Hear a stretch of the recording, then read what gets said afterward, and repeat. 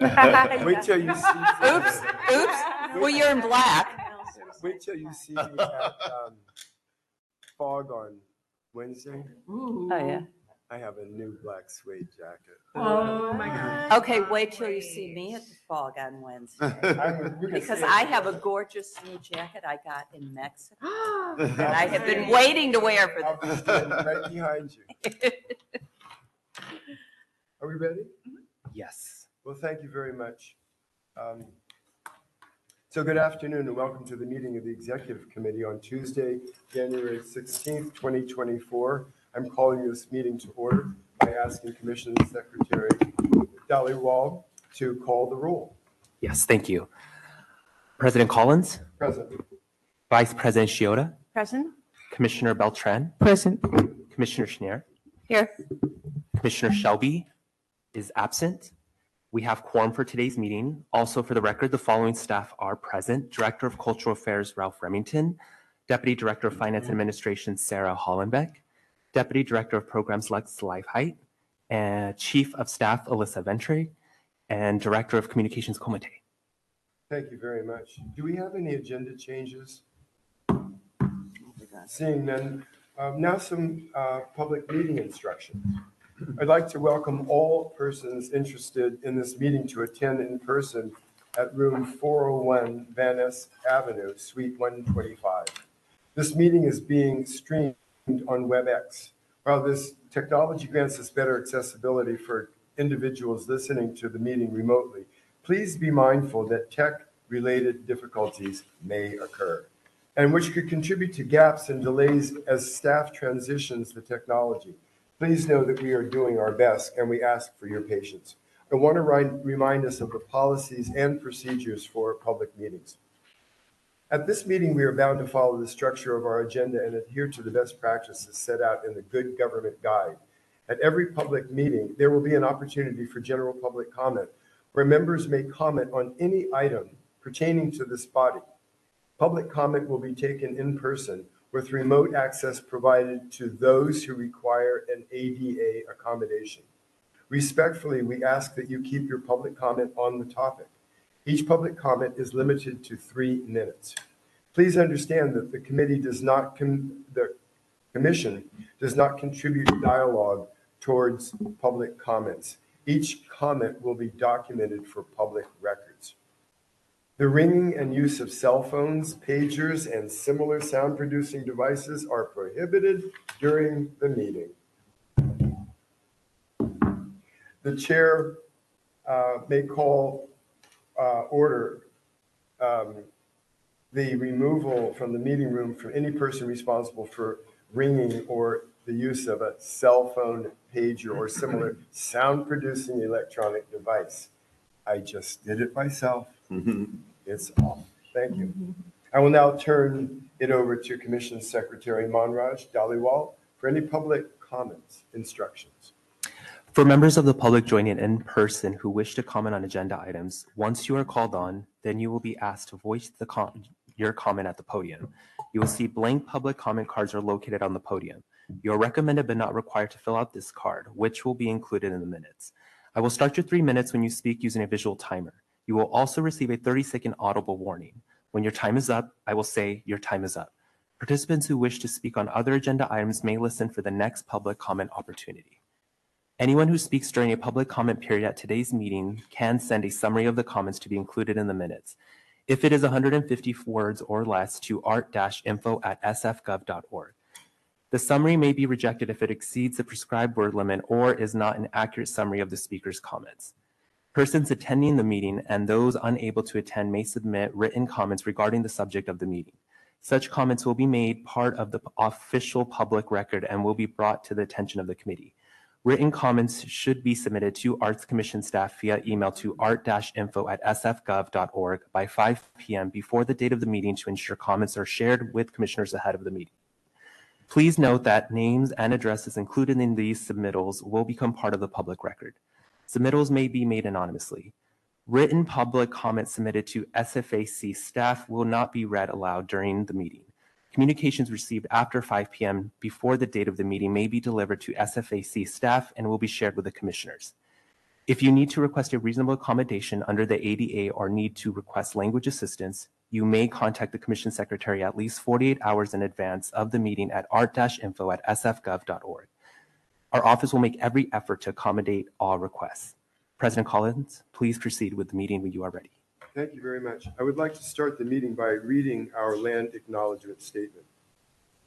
The San Francisco Arts Commission acknowledges that we are on the unceded ancestral homeland of the Ramaytush Ohlone, who are the original inhabitants of the San Francisco Peninsula. As the indigenous stewards of this land, and in accordance with their traditions, the Ramaytush Ohlone have never ceded, lost, nor forgotten their responsibilities as caretakers of this place, as well as for all the peoples who reside in their traditional territory. As guests, we recognize that we benefit from living and working on their traditional homeland. We wish to pay our respects by acknowledging the ancestors, elders, relatives of the Ramaytush community, and by affirming their sovereign rights as First Peoples. As a department dedicated to promoting a diverse and equitable arts and culture environment in San Francisco, we are committed to supporting the traditional and contemporary evolution of the American Indian community. I'd now like to call agenda item number 2, which is general public comment. This will allow members of the public to comment generally on matters within the Commission's purview, as well as to suggest new items for the Commission's consideration. Is there any public comment on item number 2, general public comment? For those joining in person, please proceed to the public comment podium and fill out the public comment information card. We are currently on item 2. As a reminder, your time will start when you begin speaking. You will see a visual timer and receive a 30-second audible warning before your time concludes. I'm requesting comments from those who are in person. Is there anyone who would like to make public comment on the current agenda items? I see no request for public comments. Public comment is now closed. Thank you very much. I'm now calling agenda item number 3, the Director's Report. I'm introducing the Director of Cultural Affairs, Mr. Ralph Remington. Thank you, President Collins. I really appreciate it. Good to see everybody here.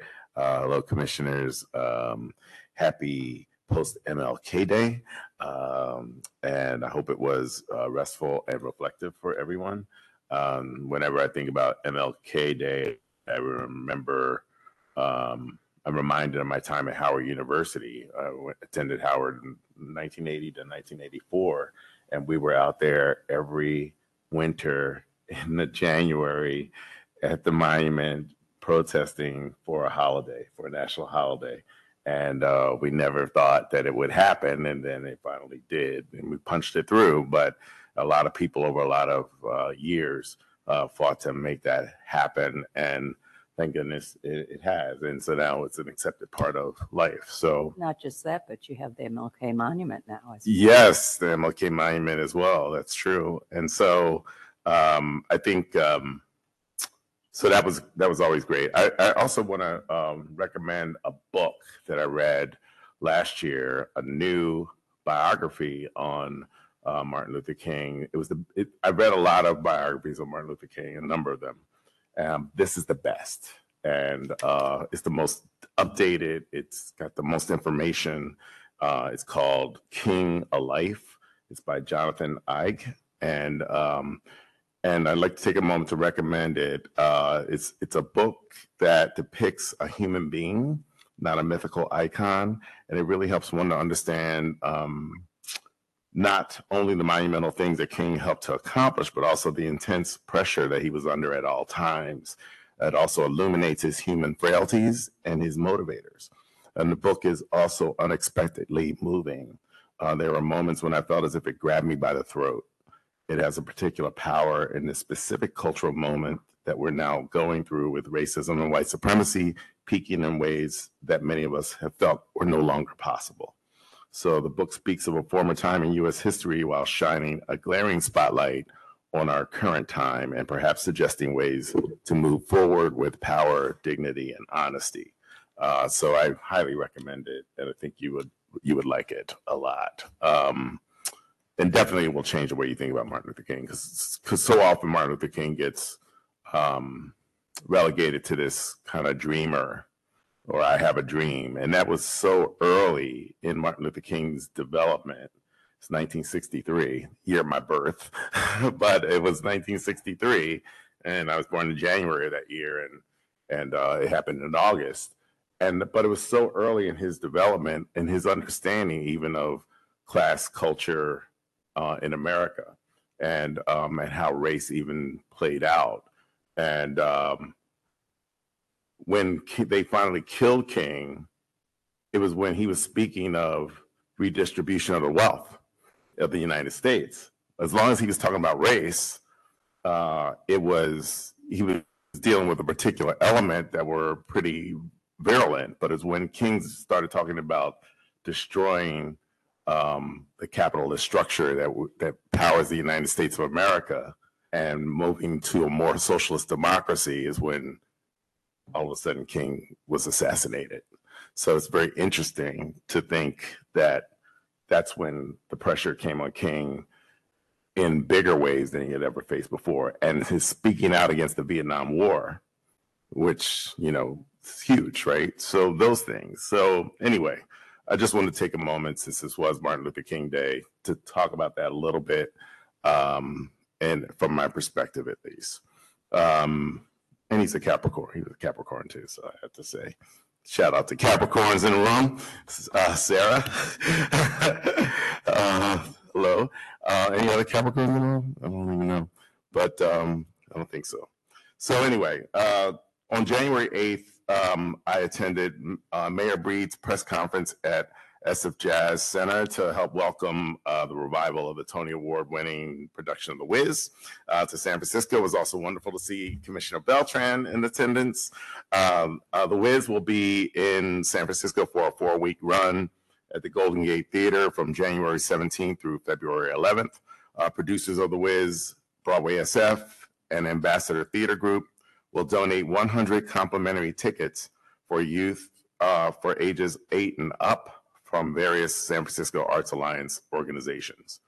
On January 11th, the African American Art and Culture Complex hosted a community event, Creative Conversations Celebrating The Wiz in the Filmo, where crew and cast members gave a special preview performance and held a Q&A session and ticket giveaway. A second Creative Conversation and ticket giveaway event will be held at the Ruth Williams Opera House in the Bayview on Thursday, January 25th at 4 p.m. These events are primarily encouraged for people with children or children in their lives, grandchildren, children they want to bring to these events. That's who they're primarily trying to target, families.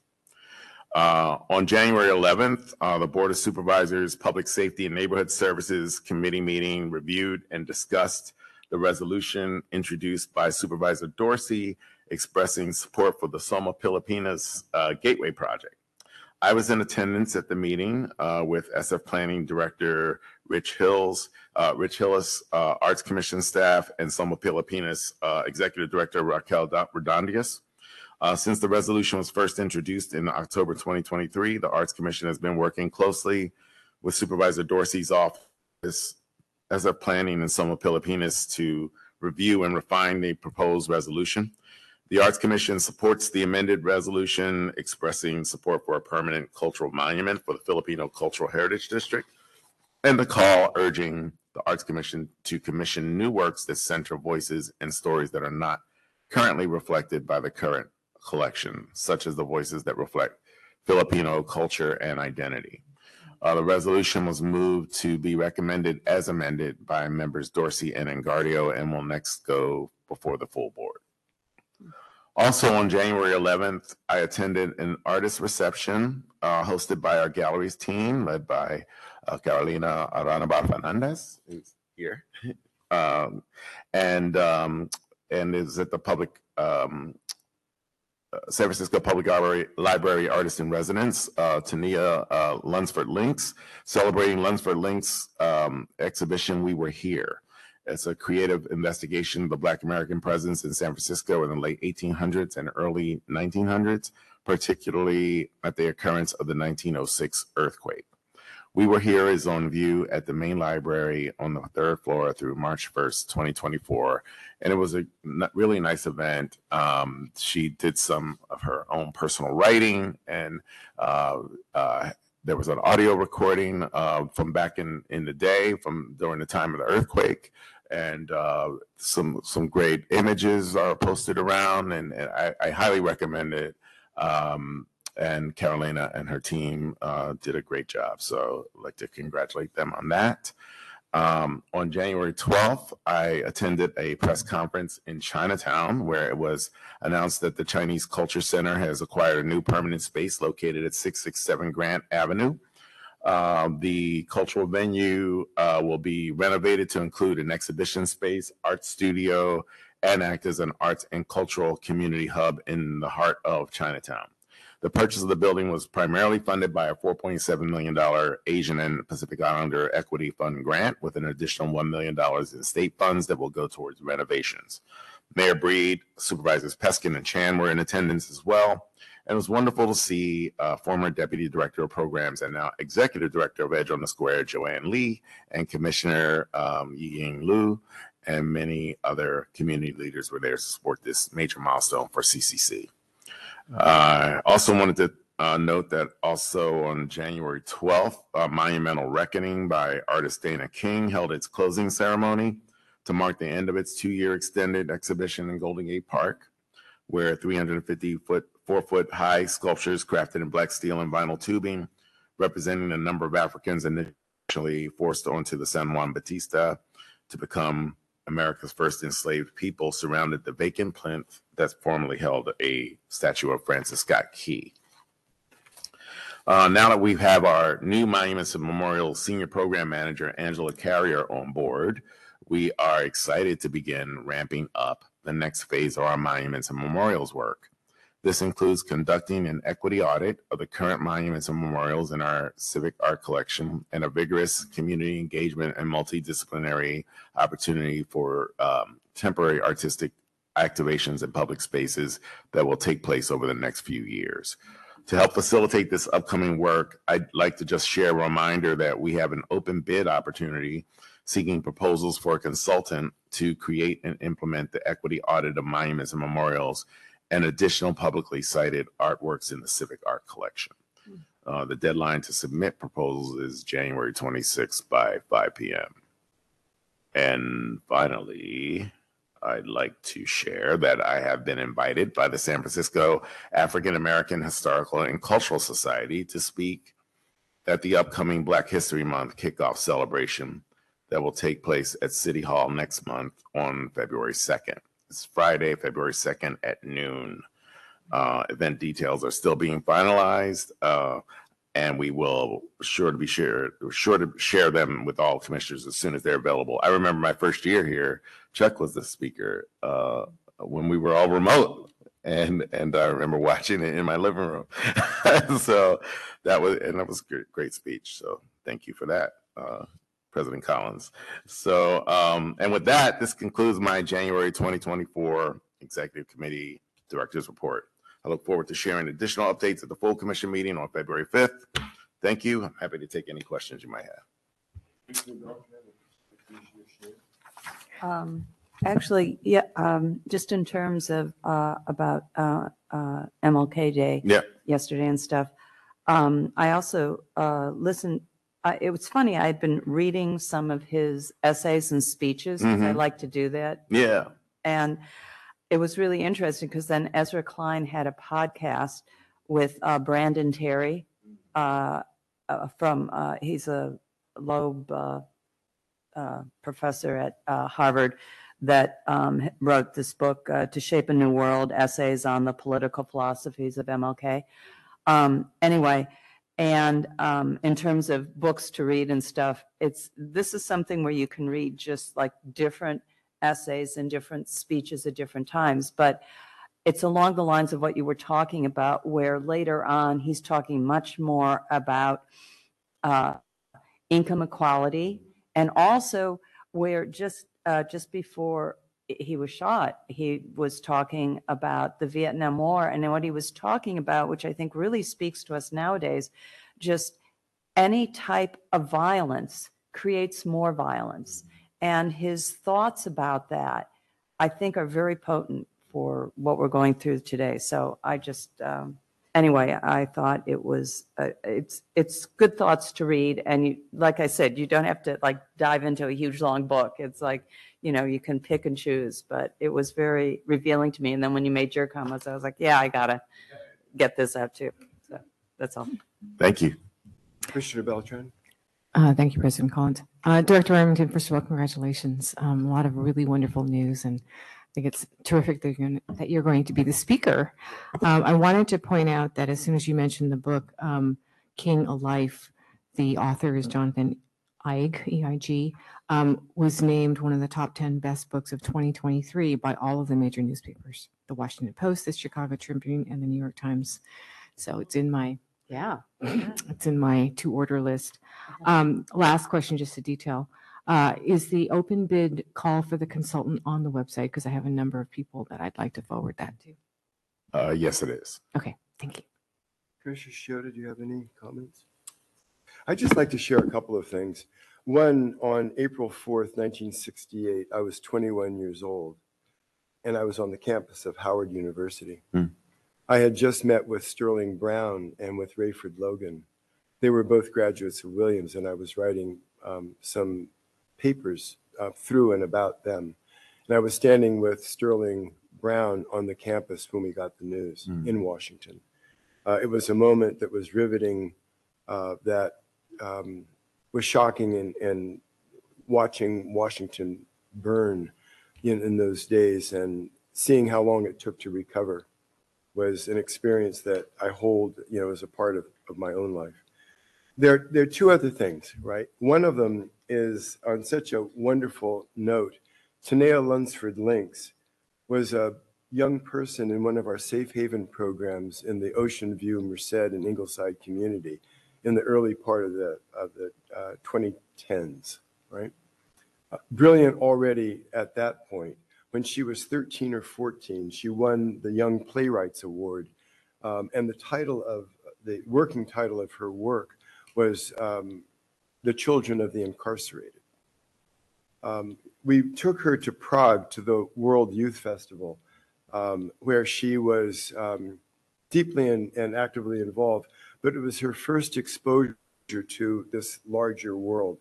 And it was remarkable to see how she held herself in that context with young people her age, literally from all over the world. And to watch her mature now and to have this relationship with the public library is almost foretold, but we can absolutely expect that we are sitting, before a person who will make a huge difference in this world, and the library couldn't just be a better place for her to be nurtured. Then finally, on the 6th of February at USF at the Sobrato Center, Clarence Jones will be in conversation with Sterling K. Brown talking about Martin Luther King. For those of you who don't know, Clarence Jones was the principal speechwriter of Martin Luther King, and he works out of the Center for Nonviolence at USF. So I would just encourage you. The tickets are reasonable. The Sobrato Center is right there at USF, and it's something that if you can get to, I think these moments are important because they're fleeting. When is that date? It's on the 6th. I will. Should I send a link to Monraj? Yes. Is that? I'll send the link to you. Yeah. Anyway, thank you for your comments. Yeah, thank you, President Collins. When you were talking, it reminded me of some personal reflections as well. So I actually saw Martin Luther King speak but I was 4 years old, and it was at my church. And the only reason I know this is because my parents told me, and it was at Penn Memorial Baptist Church. And then when Martin Luther King died, it was the year after, and I didn't know what was going on, right? I was 5, and I'd never seen my mother cry like that. And then my grandmother was crying on the phone, like hysterically. And I'd never seen it. I'm thinking, I'm a 5-year-old, and I'm looking at, I still remember it. I remember it vividly, the crying. And then it was Martin Luther King who had been shot. And then a short time after that, Bobby Kennedy. And so then my parents were both crying, and my grandmother, I mean, you know, I'd never seen that before. So it was an awful, awful time in our history. And now we're going through another awful time in a different way. So, but it brings back those memories, that the time that we're in right now brings back those memories before those deaths occurred and after there were many more shootings and all the things that were happening in the 60s and the 70s. And I feel like we're there again in a different way. So, you know, again, this is an interesting conversation, and I know that we have an important agenda item, but I'd like to tie this right back to San Francisco. Howard Thurman was a principal person in the life of Martin Luther King. Mm-hmm. He was the dean of Marsh Chapel at Boston University as King was getting his PhD. Remembering, too, that Howard Thurman in 1932 was with at the ashram with Mohandas Gandhi, along with his wife, Sue Bailey Thurman. And that was the transfer of the philosophy of nonviolent social change, right? So, final coda to it.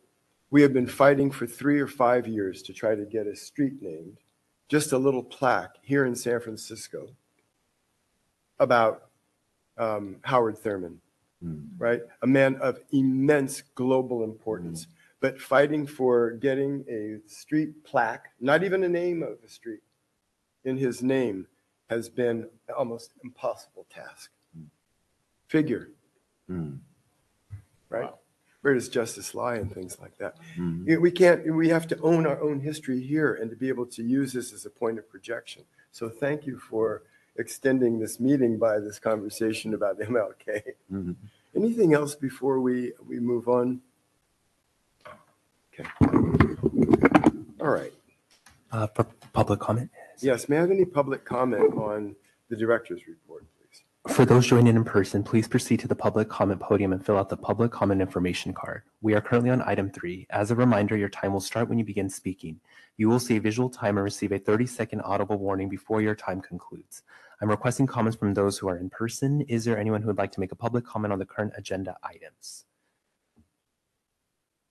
I see no request for public comments. Public comment is now closed. This is time when you have to take a really deep breath because you're just about to jump into it, aren't you? Okay. Thank you very much. I'm now calling for agenda item number 4. This is the Arts Commission fiscal year 2024-2025 and 2025-2026 draft budget discussion and possible action. The discussion and possible action is to approve the proposed fiscal year 2024-2025 and 2025-2026 Arts Commission budget. I'm now calling the Deputy Director of Administration and Finance, Sarah Hollenbeck, to present this item. I'm also, at this point, going to ask if there is any, no, we'll have public comment later. Okay. Thank you very much, President Collins and members of the Commission. It's my pleasure to have the opportunity this afternoon to talk with you about the Commission's fiscal 25-26 draft budget. We are going to start with a quick overview of the budget process and timeline. We'll go through the mayor's budget instructions and the budget environment, which, as I'm sure you all have been hearing and are well aware, is a challenging environment indeed.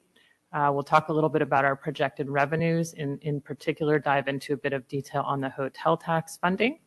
We'll talk about the expenditure picture and then discuss the capital requests for both the cultural centers and galleries, as well as the civic art collection, and then have a brief discussion of some of the Commission's proposed budget priorities. With respect to the budget process and timeline, as you know, today's meeting is scheduled in part for you all to have the opportunity to review and ask questions and get into some of the detail, as well as to satisfy the public process associated with departmental budgets, which calls for certain meetings with a certain cadence prior to the submission or the approval by the full commission of the final budget proposal. The capital request process is on a slightly different timeline from the operating budget, so that happens a bit earlier. The capital budget requests are required to be submitted by this Friday. That is the 19th of January, and then the full departmental submission of the operating budget is due to the mayor's office and controller's office on February 21st. So that will be coming before the full commission on February 5th. The mayor's budget then is due on the 1st of June, and then we move into the board phase, and then they hold their hearings in typically throughout the month of June, and then the final budget is approved sometime in the late July, and then the mayor's signature is typically late July or early August. The budget instructions and budget environment, as I mentioned, it's a challenging one. It's been a challenging one since just about a few weeks after I arrived here on September the 8th. In October, we received direction from the mayor's office to make mid-year budget reductions, as you're all aware.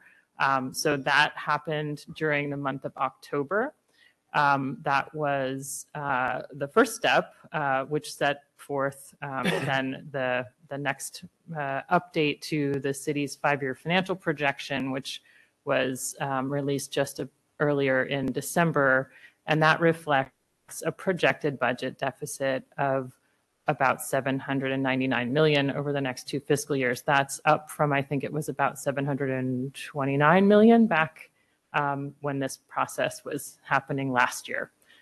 So that's due to a variety of factors, including delays and potential reductions, actual reductions in the receipt of federal aid. And there's an ongoing challenge with FEMA, as I'm sure you have all read about.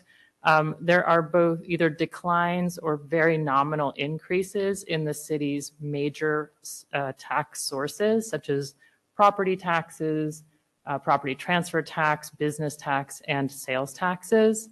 The October reforecast of the hotel tax also reflected moderating growth, however, still positive growth. So for the Arts Commission, that's very positive. As you know, that is a major source, and as you'll see on a next slide, a very substantial source of the revenue for the Arts Commission. So a bright spot. The direction in the mayor's budget instructions is for general fund supported departments to cut 10% of their general fund support in fiscal 25 and fiscal 26. They have also asked that departments identify an additional 5% contingency. So if the forecast softens between now and May, June, when the mayor's budget is being finalized, there may need to be further recourse to those identified reductions that departments could make if needed, but we've only been asked to submit a budget that reflects a 10% cut. I will say that the mid-year reductions that we identified, some of those reductions are ongoing into future fiscal years. So we're in a little bit of a better position because we've already made some reductions that will count towards that 10% that you see on the slide for next fiscal year and the following. Not to say it's going to be easy, but it's a little bit easier than if we had only used one-time cuts to satisfy the requirement for this current fiscal year. The key priorities and directives that were identified, or some of them that are most pertinent to the Arts Commission that were identified in the mayor's budget instructions, were to advance citywide economic vitality. I think we all believe that the Arts Commission has an important hand in that. Accountability and equity in services and spending, and then really a focus on efficiency and maximizing the use of existing resources because resources are constrained. This table, and I tried to make it as large as it possibly could be and also still fit on one slide, with the appropriate footnotes at the bottom, just to provide detail for any member of the public that may be reviewing this without the benefit of this discussion. But as you'll see, the hotel tax, as I noted, is still growing. So the growth, rather than 10% a year in the near term, has been reforecast down to 9% growth in fiscal 25 and 7% growth in fiscal 26. And that is informed by, those estimates are provided to us by the Comptroller's Office, and they're developed in concert with the city's chief economist, who works with the SF Travel and their forecasting related to tourism. They look at emplanements and deplanements at SFO, hotel room rates, and so forth.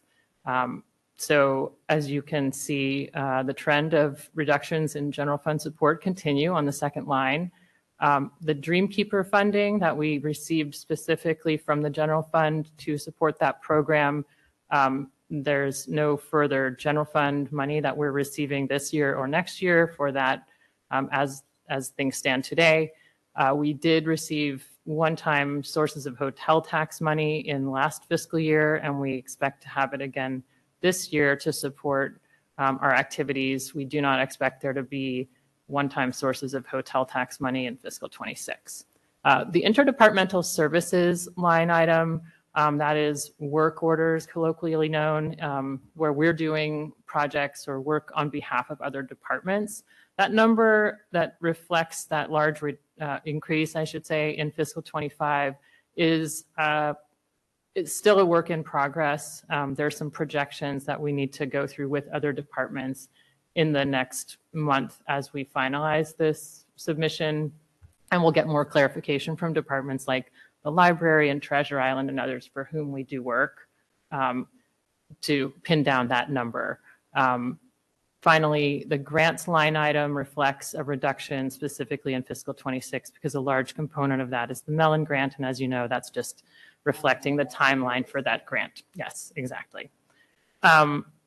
So that's the operating budget. We wanted to parse these out because the capital budget, which is in years significant and other years not so significant, it really skews the overall bottom line of total operating capital. So separating it out, you can really see, we've received some significant funding in fiscal 24, in particular for the cultural centers.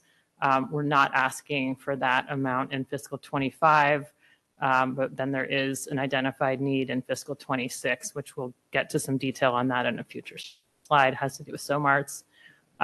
The civic collection, fiscal 24 reflects what we actually received from the capital planning committee.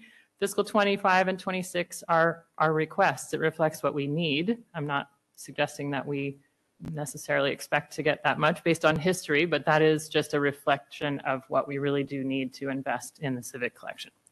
And then finally, there's a small allocation that we're requesting for technology purposes, actually to improve the functioning of this room for these meetings. So that's the revenue side. Taking a little bit deeper dive into hotel tax funding. As I mentioned, the red bars are the annual Prop E funds, and just that reflects the growth that we're still projecting, albeit at a slightly moderated pace. And then the gray is the one-time hotel tax funding that we have received in prior years. On the expenditure side, this is broken down programmatically, and I apologize, it's even smaller because we have more footnotes. And we will share this with you if you'd like to have it for your records. The budgeted expenditures are broken out by program, as I said. So community investments is our largest expenditure line item that reflects in this budget. We have administration, which, as you can see, is dropping. And in part, that's a reflection of reduced cost, but also a reflection of, in particular in fiscal 26, the Mellon grant, and the grant funding is reflected in that line item. That's why the large differential. Public art and civic collection, again, that doesn't include all of the what are known as off-budget expenditures of public art enrichment dollars. So those are not all reflected here. So you're seeing a $29 million operating budget in fiscal 24 and 25, and then it drops down in fiscal 26. And then the capital budget is, as I just mentioned, reflective of some significant seismic projects and relocation And then in fiscal 25, not any of those major line items, which are reflected here. So this just breaks out each year, the historical last 3 years, excuse me, of capital funds and what they were allocated to, what we actually received from the Capital Planning Committee, and then what the requests are. And as you see, the large red bar in fiscal 26 is SOMARTS, but ongoing maintenance is dwarfed just because of the scale of this chart. When you go back in history, when there was a year where we received almost $25 million, it makes it rather difficult to discern that, you know, fiscal 25 is, I believe, essentially maintenance and some roof and fire systems at the Bayview Opera House is, I believe, what that request is. And then the capital, this is the history going back to 2018. Again, up through and including fiscal 24 reflects the actual funds that were allocated by the Capital Planning Committee. Clearly, we were, you know, faring a bit better before the pandemic, and then things really dropped off when revenues, you know, did what they did. Funding has been, you know, growing, but modest still relative to the need. So in our prior sort of initial conversations with the Capital Planning Committee members this year, they said, you know, you should put in the requests that reflect your actual needs. It's going to be a very, very tight capital budget this year for reasons that are clear, but we should let them know what we need to maintain the collection that we have. So that's the intent. And then finally, briefly, budget priorities. These will look familiar in some cases, similar to prior years. The strategic priority is to complete the strategic plan to support the city's efforts for downtown recovery, and I would say economic vitality throughout the city. On the equity front, we hope to increase grant support levels to the extent possible based on funding availability, and then implement the MMAC recommendations. And we're excited to have Angela Carrier now on board to assist with that effort. And we hope from the HR perspective to maintain full staffing, subject, of course, to the mayor's directive to, you know, hold vacant general fund supported positions, but we do have many fewer many fewer general fund supported positions nowadays. So hopefully we can continue to maintain full staffing. We're almost there, and invest in staff training. So happy to respond to questions that you may have. Commissioner Beltran? Thank you, President Collins. Is this an opportunity to ask about specific line items on the budget? Yes. Okay. You get that. Thank you. Tiny numbers. Yes, those tiny numbers. I see sort of the a couple of items that are the major fluctuations that I just wanted to ask about. One is in art, public art and collections. The non-personnel services goes from 225, 884 to 794, 919, and then back down to 224. What are those services? I believe that is may have something to do with the way that specific categories of services that probably in some other cases are in interdepartmental services, so work order work that we're doing, but I can certainly, it may have something to do with Treasure Island. I'd be happy to look more specifically into that detail and give you a fuller answer. Okay, thank you. The second one is in community investments. It looks like our programmatic budget is going to go from 3 million plus, reduced by about 400,000 to 2.6 million or 2.7 million, and then reduced in 2025, 26 to 1 million. And how is that going to be reflected in the programming? Yeah, so that's a work in progress that we're, as it reflects the trend in the revenues that we've seen, you know, that we have reflected on the slides and the challenges we face. We're certainly going to have to look hard at how we can accommodate the programming we've offered within the resources that we are being provided. Okay, I guess I was just curious if that means like a reduction in our grant monies or not not sure what that means. Where The programmatic budget reduction for community investments from under expenditure, it goes from, so we haven't gotten to how we're going to do that. That's to be determined. okay. Would it also be fair that the formula for allocation will be informed by the strategic planning exercise, or is that outside of it? Everything, President Collins, everything will be informed by the strategic planning process and conversations. So as it evolves, obviously this year we're still, kind of just beginning it. But eventually, after we have the strategic planning session and after that's over, then that will inform everything moving forward. And I think it's an important point for us to note here at the executive committee. Oh, sorry, because of the allocational formula that Director Pate is always referring to.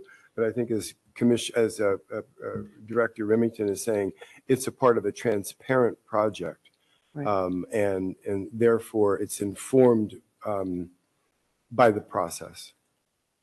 Yeah, But it does end up in the allocational formula, which people are constantly asking about. So thank you for raising that. Oh, sure. And then the last question I have, and it's a highlight, a positive note of the budget, is for the proposed capital budget. It looks like collections revenue from general fund is going to go from like 400,000 up to almost 3 million in 24-25, and then back down to 1.6 million in 25-26. How is that going to be used for our collections? I guess I'm just wondering, do you know? That's the request amount, right? That they had said to put in the actual that they desired, right? Yes. Or needed. Yes. And that's probably deferred. Yes, that's, yes. So the request, again, what we're showing there is what we are going to ask for.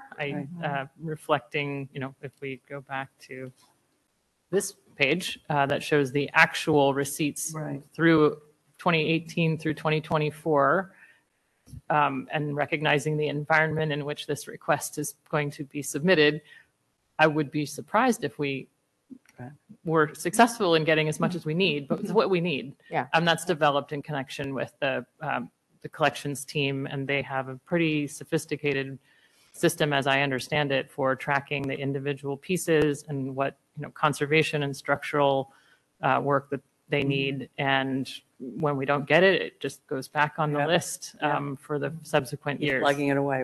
Right? It doesn't fix itself when we don't have the funding. So, yes. But there are specific artworks that are associated with that specific artworks that have specific known and quantified funding needs that then aggregate up to that nearly $3 million of request in fiscal 25. Thank you. Certainly. Commissioner Shiota? Yes, thank you for the report. Really appreciate it. Let's see. So the grants, Art Administration grants, you talked about that. So the non-personnel services, that's going from 6 to 4. Can you talk about that a little bit? Under expenditure? On the expenditure side, yes. So that is in part reflective of the grant revenue. I think that's the major change from fiscal 25 to fiscal 26. So if you're looking at the detail, I'm afraid I don't have the detail sheet to put up on the screen. But if we're looking under program and we're looking under expenditures, and the line item you're asking about is non-personnel services, which, as you noted, goes from 6 million in fiscal 24 and also 25 down to 4.5 million in fiscal 26. That is reflective of the drop in part reflective of the drop in grant revenue. Okay. Yeah. That's and just also, the conclusion of the Mellon. right. And grant. Dreamkeepers. And Dreamkeeper, well, yes, the largest line item that is embodied in that 6 million or 4.5 million is the funds, if I'm not mistaken, that's the symphony funding that we grant out to the symphony. So it passes through us and goes to the symphony. Right. And that's a bit over 4.2 million in the current fiscal year. So that's the lion's share of the $6 million. Okay, thank you. And the hotel tax one time, can you remind us what that is and why we don't have it in 25, 26? Yes. So that was one-time revenue. That's non-recurring hotel tax money that was programmed or budgeted for us to help offset the cost of certain ad backs and other programming that had previously been supported by the general fund. And the reason so there was a fund balance, and we've been, the controller's office and mayor's office have budgeted some of that in our budget to allow us to absorb those costs. But it's non-recurring in nature, and so we will not have access to that starting in fiscal 26. And are those actual numbers or those? Actual numbers Those that are are actual programmed in our numbers, budget, okay. yes. And sorry, I have more. Of course. Okay, programmatic budget going from 3 to 2.6 to 1. I think you went through that. And then the general fund support is really, you talked about that, why that fluctuates so much, or is because the general fund, the capital budget comes from general fund? Yes, that's right. Okay, that rolls in. Totally makes sense. And revenue total under collections, and that's the ask line item, not an actual. That's just the request amount. So some of these numbers might change as the budget gets finalized. Yes. Thank you. That's what I got. Just a brief observation and also thank you. Yeah. I mean, the immensity of work. I had sort of a preview of this with Director Remington a couple of weeks ago, and it's even more refined. So thank you so much. But on one of your slides, you talked about downtown recovery, which I think is extremely important. Yet and still, if Director Pinocchio were here, they would be talking about how we encourage the entire ecosystem, and you referred to that. So our impact is not only in terms of downtown recovery, but it is within the whole city. I think that it's important for us to understand, I'm not sure that this is the time and place to do that, but I do think that it's important for us to understand so that we can advocate for the equity that goes to, pushing the money out, into our communities, because that's where I think a lot of our strength is. And it's also where we want to stabilize and keep that going. So while I definitely appreciate the impetus to keep our downtown absolutely on track, we are living in both worlds simultaneously, and the commission can have, this body can have an impact on recovery throughout the city. That is true, President Collins. I think I think it bears saying that unfortunately, the way the city is structured with its arts and cultural programs, in that the fact that everything is scattered all over the city, literally, in a balkanized manner, whereas Chicago, everything is under one roof. In LA, everything is mostly under one roof. They have county and then they have the city of LA, right? But mostly everything is consolidated. Then New York, mostly on everything under one roof. Here, we're here dealing with small and mid-sized, and outside of the symphony, we fund some large organizations, but mostly small and mid-sized organizations, and then independent artists. Then you have Grants for the Arts is just sitting out there doing heavily administrative, operational funding, right? Then you have the Entertainment Commission. Then you have the Film Commission. And so they're all scattered all over the place.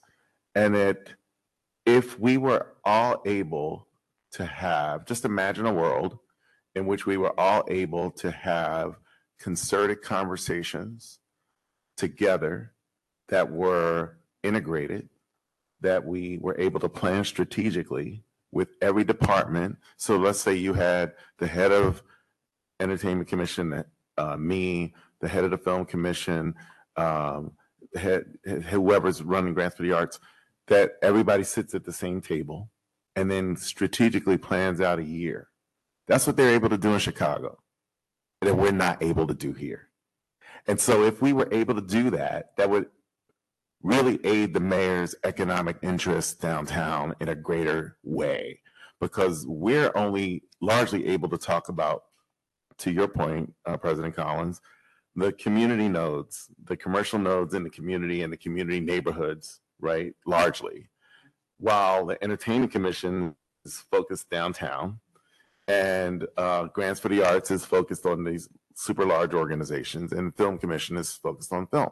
And so if we were all able to focus together, then we could all put our interest all over the city, as opposed to, and then we would have more of an impact downtown than we're able to have right now.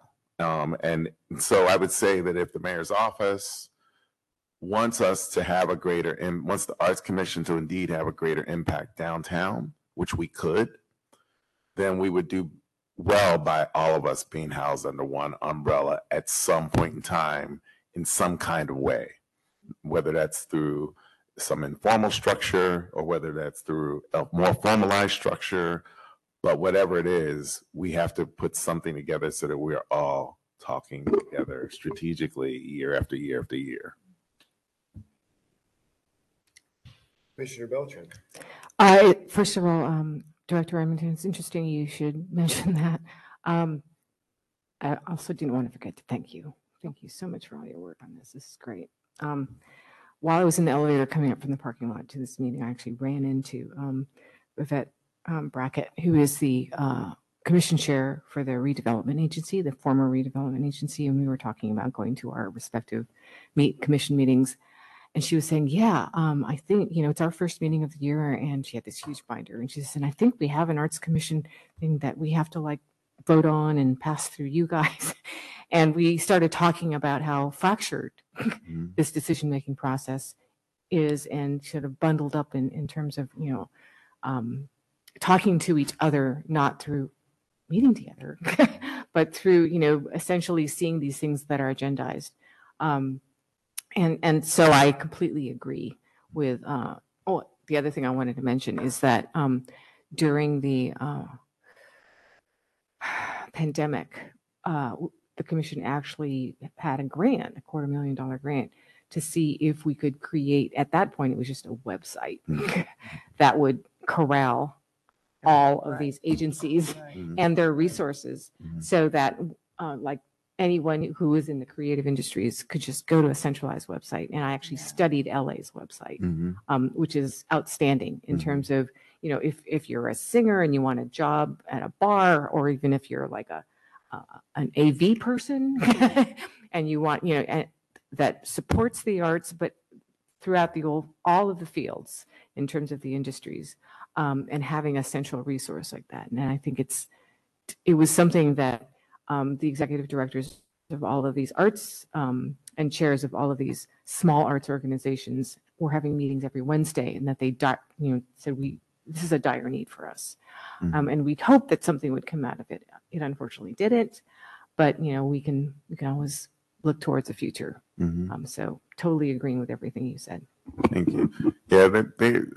Yeah, when I meet with my colleagues around the country, they're absolutely mystified as to why why don't you all why aren't you all in the same department? Why are you all over the city doing different things in the arts? And they just don't understand it. And I have a hard time explaining it because it's really inexplicable. And so we have to get out of our own way in the way that we're doing, that the mayor is doing successfully, I think, with regulatory services, and the way that we're getting out of our own way with that, and streamlining processes and knocking down walls that were there before unnecessarily, and silos that were there unnecessarily, and how she's really successfully doing that. That same thing should also be applied to the arts. And whenever they get around to it, because I realize we're not necessarily the priority in this time because, you know, these are tough economic times and other people have priority in line. But whenever they do get around to us, I think the case has been made with the incredible progress that they've made in regulatory services. Well, you have inspired a really great conversation. You know, the budget is a framework for us to have this type of conversation. It's a container for all of that. We can't express our appreciation to the entire administrative and program staff that it takes in order to rationalize a conversation like this, and that you can actually speak clearly, legitimately about how it all works in record time. After all, you've only been here 4 months, right? Or is it 5? I don't know. Anybody who can name the date when they started, I think is amazing. Those are numbers people. Is there anything else that you would like to share with us before I ask for any further commissioner discussion? Nothing from me. Thank you. Commissioner Schneier? There were, it was great going last year. Everyone answered almost every single one of my questions that I had between Commissioner Scioto and Commissioner Beltran. So that was very helpful. I just have one other question, which is under public art and collections revenue, interdepartmental services, where it goes up in 24, 25. Is that again the capital request, or what is that? Yeah, no, that one is not. And I think this relates to the question that I couldn't see the paper well enough with the lights dimmed to be able to answer Commissioner Beltran. I believe what is in largely driving that number is a current projection of increased fee revenue, which then translates into public art out at Treasure Island. We are currently in the process of refining those estimates with the Treasure Island team, and that may reduce. Okay. So, yeah, All right. so I that, didn't know if there was anything beyond that. no, I didn't, I was, like I said, I was having a little trouble seeing the paper Yeah, in the no, dim I light. get it. So I think what that is so the $708,000 that you Right. see in the revenue line item, interdepartmental services, I believe that is the largest component of that. And then where that the expenditure side that ties Right. back to that large increase in revenue is the 794. Right. I don't know if it's ultimately going to be that large. We're working with the TIDA staff to reevaluate. They only send it to us when people pull permits and do the work out there, you know, and pay the Got fee. it. So Got it. And then the only other question I have is under CDR, the civic design review fees. How do you estimate that it's going to go down so much and then come back up? You know, I mean, yeah, what just because of the economy, we have less projects. what we've done here is really to reflect something closer to the current year actual projection. Okay. So the decline that you're seeing from fiscal 24 to fiscal 25 is actually reflective of the number that we're projecting, just under 100,000 for fiscal 25, is close to where we think we're going to actually end up fiscal 24. Oh, And interesting. so Okay. we don't have great sight lines into the future Right. because, you know, the projects kind of come when they come. So in order to be a little bit more conservative, we're reflecting closer to the current year reality and then just growing that at a slight, you know, Slide. inflator in 26. But we would certainly, since it's a 2-year budget, we would be reevaluating where we are. And if there are more projects and there's more revenue, that's great, but we're not Right. seeing it right now. Right. No, I'm aware we're not reviewing anywhere near the way Yeah. we used to, nor are we having as many arts, you know, visual art projects from civic buildings coming up either. So, yeah, no, I'm very well aware of that. Thank Commissioner you. Beltran, would you just Oh. like to comment? Oh, please. I just, if I may, I think the interdepartmental services number for public art is related to the airport terminal.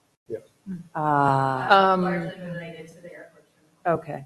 Yeah, I mean, I was going to ask Commissioner Beltran to comment on the elasticity of Treasure Island. It's important, I think, for all of us to know, and you have more experience, but just in a succinct form, this is a real estate market, right? But that is different from the wastewater project that is going, which is a PUC project. So when we talk about TI, there are public improvements that may have an arts component.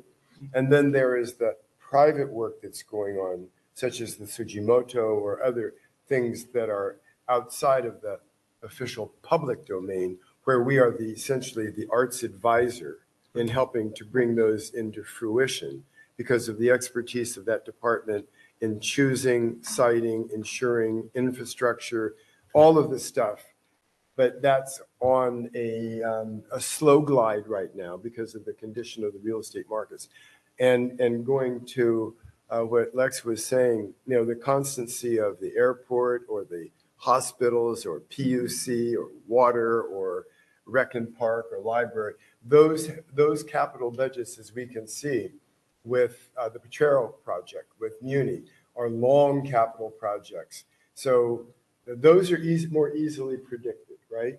But what's going on at TI is, in a sense, a bit of an outlier. But it's not the biggest part of the budget either. It's just a large part of our desire. Yeah. Well said. Got it.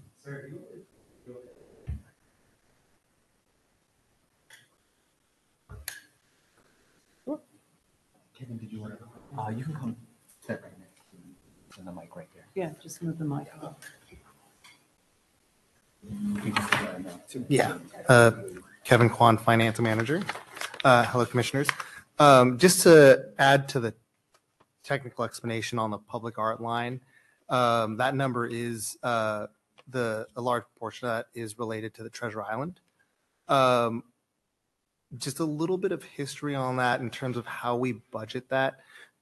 We currently budget the Treasure Island portion based on the projected fee collections. As you know, as commissioners have mentioned, there's a slowdown in the fees that are being pulled, so that means that we're not able to budget as much. Coincidentally, pre-pandemic, we were budgeting based on the projection of the total master plan. So I think that's before 2020, the master plan was projecting 20 million plus in total arts enrichment fees for that project. So at that time, we were able to project that. And so we were able to say budget for, it'd be like 2 million each year, because the idea was at the end of the project, the total fee collections would match whatever appropriations we made. So I think in 2020 or 2021, that switched, and Treasure Island was required to essentially make us budget based on what they were actually able to collect at that time, and not just say, hey, we'll collect it later and we'll spend it now. So that's why there's also that wild kind of fluctuation. Well, I want to express appreciation for that, because these are the sorts of questions, when presented to the full commission, that in a sense, I think we can take our notes and hone in on where those questions may lie, because it's so helpful when you elucidate, the underlying matters, because the commissioners, they should know, and we want them to know, and you are really, really helpful in bringing this to life. Yeah. Thank you. Is there any further discussion on the part of the commission? Seeing none, may I now ask for a motion? And the motion is to approve the proposed fiscal year 24-25 and 25-26 Arts Commission budget. Now I hear a motion and a second, please. So move, Commissioner Beltran. Second, Commissioner Schneier. Thank you very much. Is there any public comment on item number 4? For those joining in person, please proceed to the public comment podium and fill out the public comment information card. We are currently on item 4. As a reminder, your time will start when you begin speaking. You will see a visual timer and receive a 30-second audible warning before your time concludes. I'm requesting comments from those who are in person. Is there anyone who would like to make a public comment on the comment agenda item? I see no public requests. Public comment is now closed. Thank you. And may I now ask for the final motion? All those in favor? Aye. Any opposed? Motion carries unanimously. Thank you very much. Yeah, really appreciate it. Thank you. It's a hard job. That's a hard job. Thank you very Never, much. never fun. to Now do. we're on agenda item number 5, which is new business and announcements. This allows the commissioners to introduce new agenda items for consideration, to report on recent art activities, and to make any announcements. May I have any commissioner comments or discussion? Let's start with Commissioner Beltran. We'll go to Commissioner Shiota and then Commissioner Schneer. So I just wanted to make this announcement for the record, but it's Art Week. And it's also the Fog Art Fair. And so I hope everybody has those events on their calendars and goes out and supports all of these arts organizations that are going to be coming up with these spectacular Starting installations. Tonight, there's all kinds of stuff. Yes, happening. there's all kinds of stuff happening. So please put those items, subscribe to those many calendars out there. Just do a search for Art Week online. San Francisco Art Week. SF Week. SF Week. SFArtWeek.com. There you go. There you go. And the wonderful thing is that we have sort of had many versions of this before, but this is the first time we've actually finally organized all of these into an official calendar and week. So we should celebrate that. The biggest of which is going to be, the Fog Art Fair, Which runs through Sunday. And then there's a major opening I have a little echo. Where is that coming from? There is. Niners play on Saturday. Just want to say the Niners. Niners. Go play on Brock. Saturday. Yes, that's true. Go Brock. The other announcement is that tonight, if anyone is interested, there is an opening at the Minnesota Street Foundation that I invite everyone to, that I am particularly excited about. I've actually just been named, and there was an announcement that went out today as one of the members of the inaugural curatorial committee. And so I'm working with, Rachel Sample, the executive director, and 4 other enormously talented curators based throughout the Bay Area. 4 other enormously, including you. Oh, thank you. So I hope to see you all tonight. I think it's going to be a great event. Their openings are always fantastic events with not only amazing art, but fantastic food.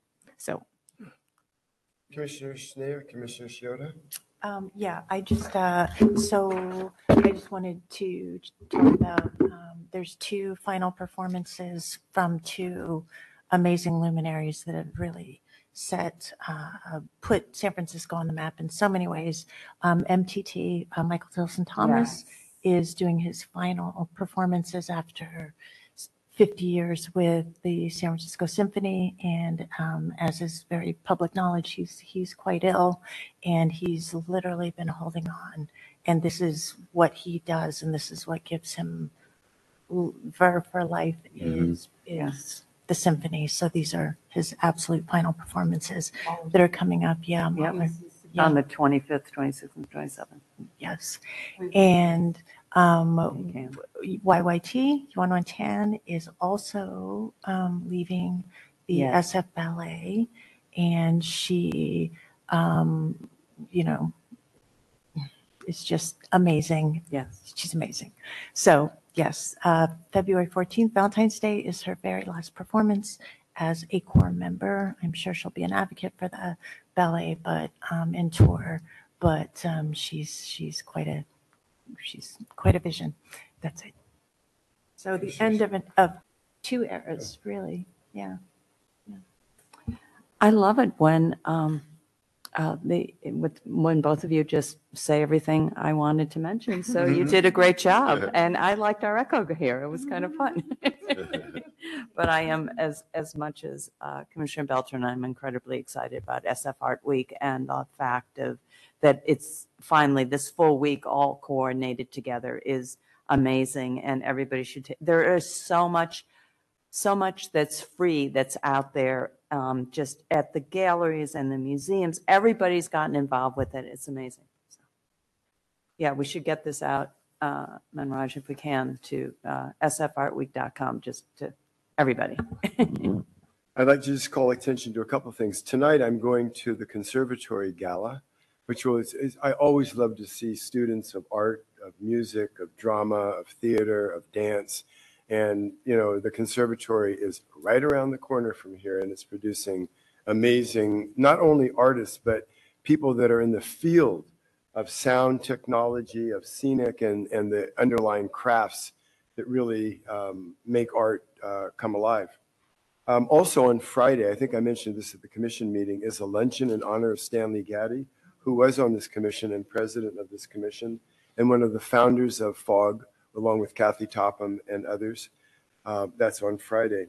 Zanelli Maholi, who is a phenomenal African artist, is going to have a show at SF MoMA.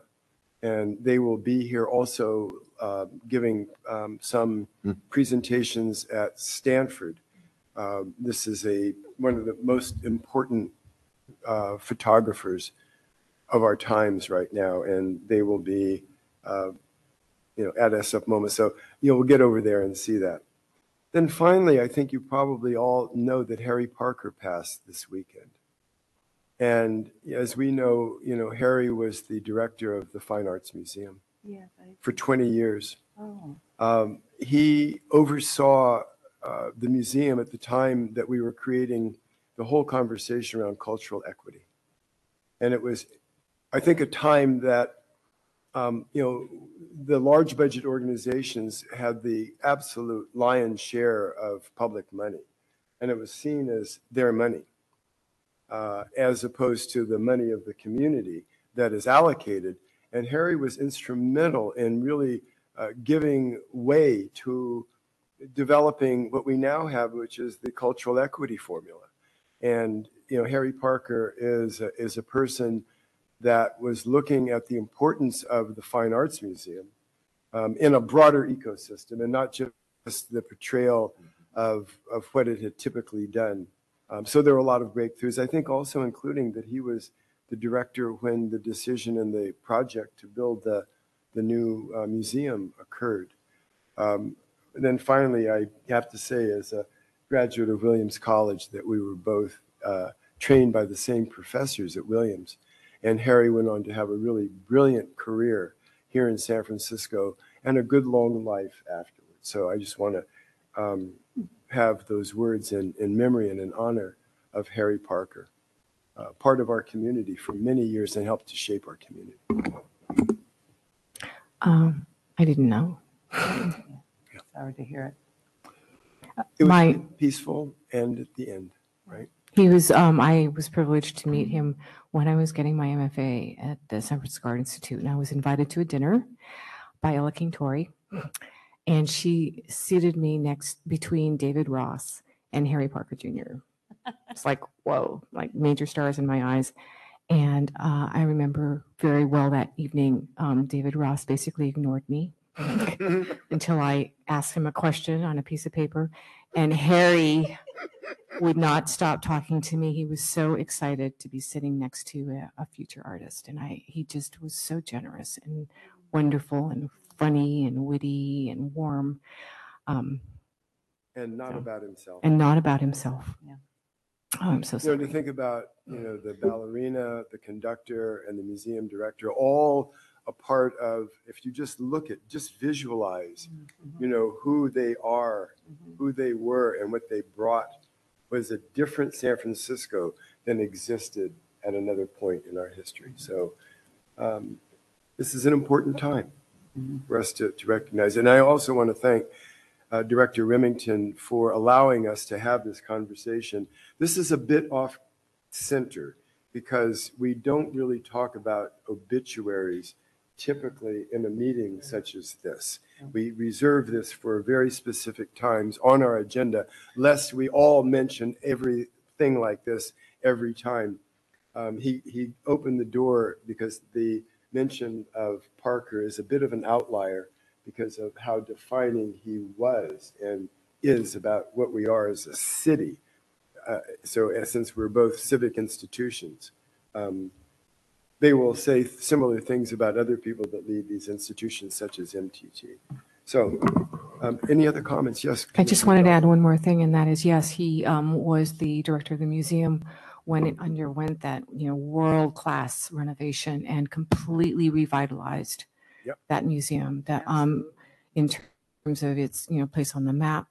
And when I did research last, this is a while ago, but it is actually one of the highest revenue generating museums in the country. which is really interesting to think about. This last year was a gangbusters. Yeah. Just took, it was. So, and a close friend of mine, Paul Martin, was the head of was the head of design at Zonner, which is who made all of those panels. So he actually moved from Kansas City, which is where he still is, to San Francisco and lived in a trailer for 2 years to install all those panels, those groundbreaking panels in that design in the new museum. And would always tell me what a pleasure Harry was to work with. And one of my fondest memories is actually the opening night. They opened the museum for 24 hours. I don't know if anyone was around. And I was literally standing on Martin Luther King Drive, or JFK Drive, sorry, at 4:00 in the morning with thousands of other people waiting in line to go into the museum. It's like one of my fondest memories ever. And we were all so excited about going in. And we ran in and we were like kids in a park, in a playhouse, just running everywhere, screaming and enjoy. One final thing, will you remind us of the landscape architect who did the Meandering Path, Oakland-based, and he's doing stuff. Yes, I know Yes, who you're but talking anyway, about. You know, Ralph, this is Was it Walter Hood? Was it? Walter No, Hood. Okay. what? Yeah, it was Walter Hood. But this is a part of, of our history as we think about, these defining moments of equity. Because prior to this, there were not any Black designers involved in these major projects that would have lasting and global impact. But Walter Hood was that guy from Oakland. And that was the big shot that he got, from Harry Parker. Wow. Anyway, is that enough? Yeah, So are there, never enough. Is there any public comment on our general discussion? I'm requesting comments from those who are in person. Is there anyone who would like to make a public comment on the current agenda item? I see no request for public comment. Public comment is now closed. And that means that we are agenda item number 6, adjourned. All right. Thank you, Director Remington, for allowing us to be a little. Okay, so Raj, how are we doing this? Because it's also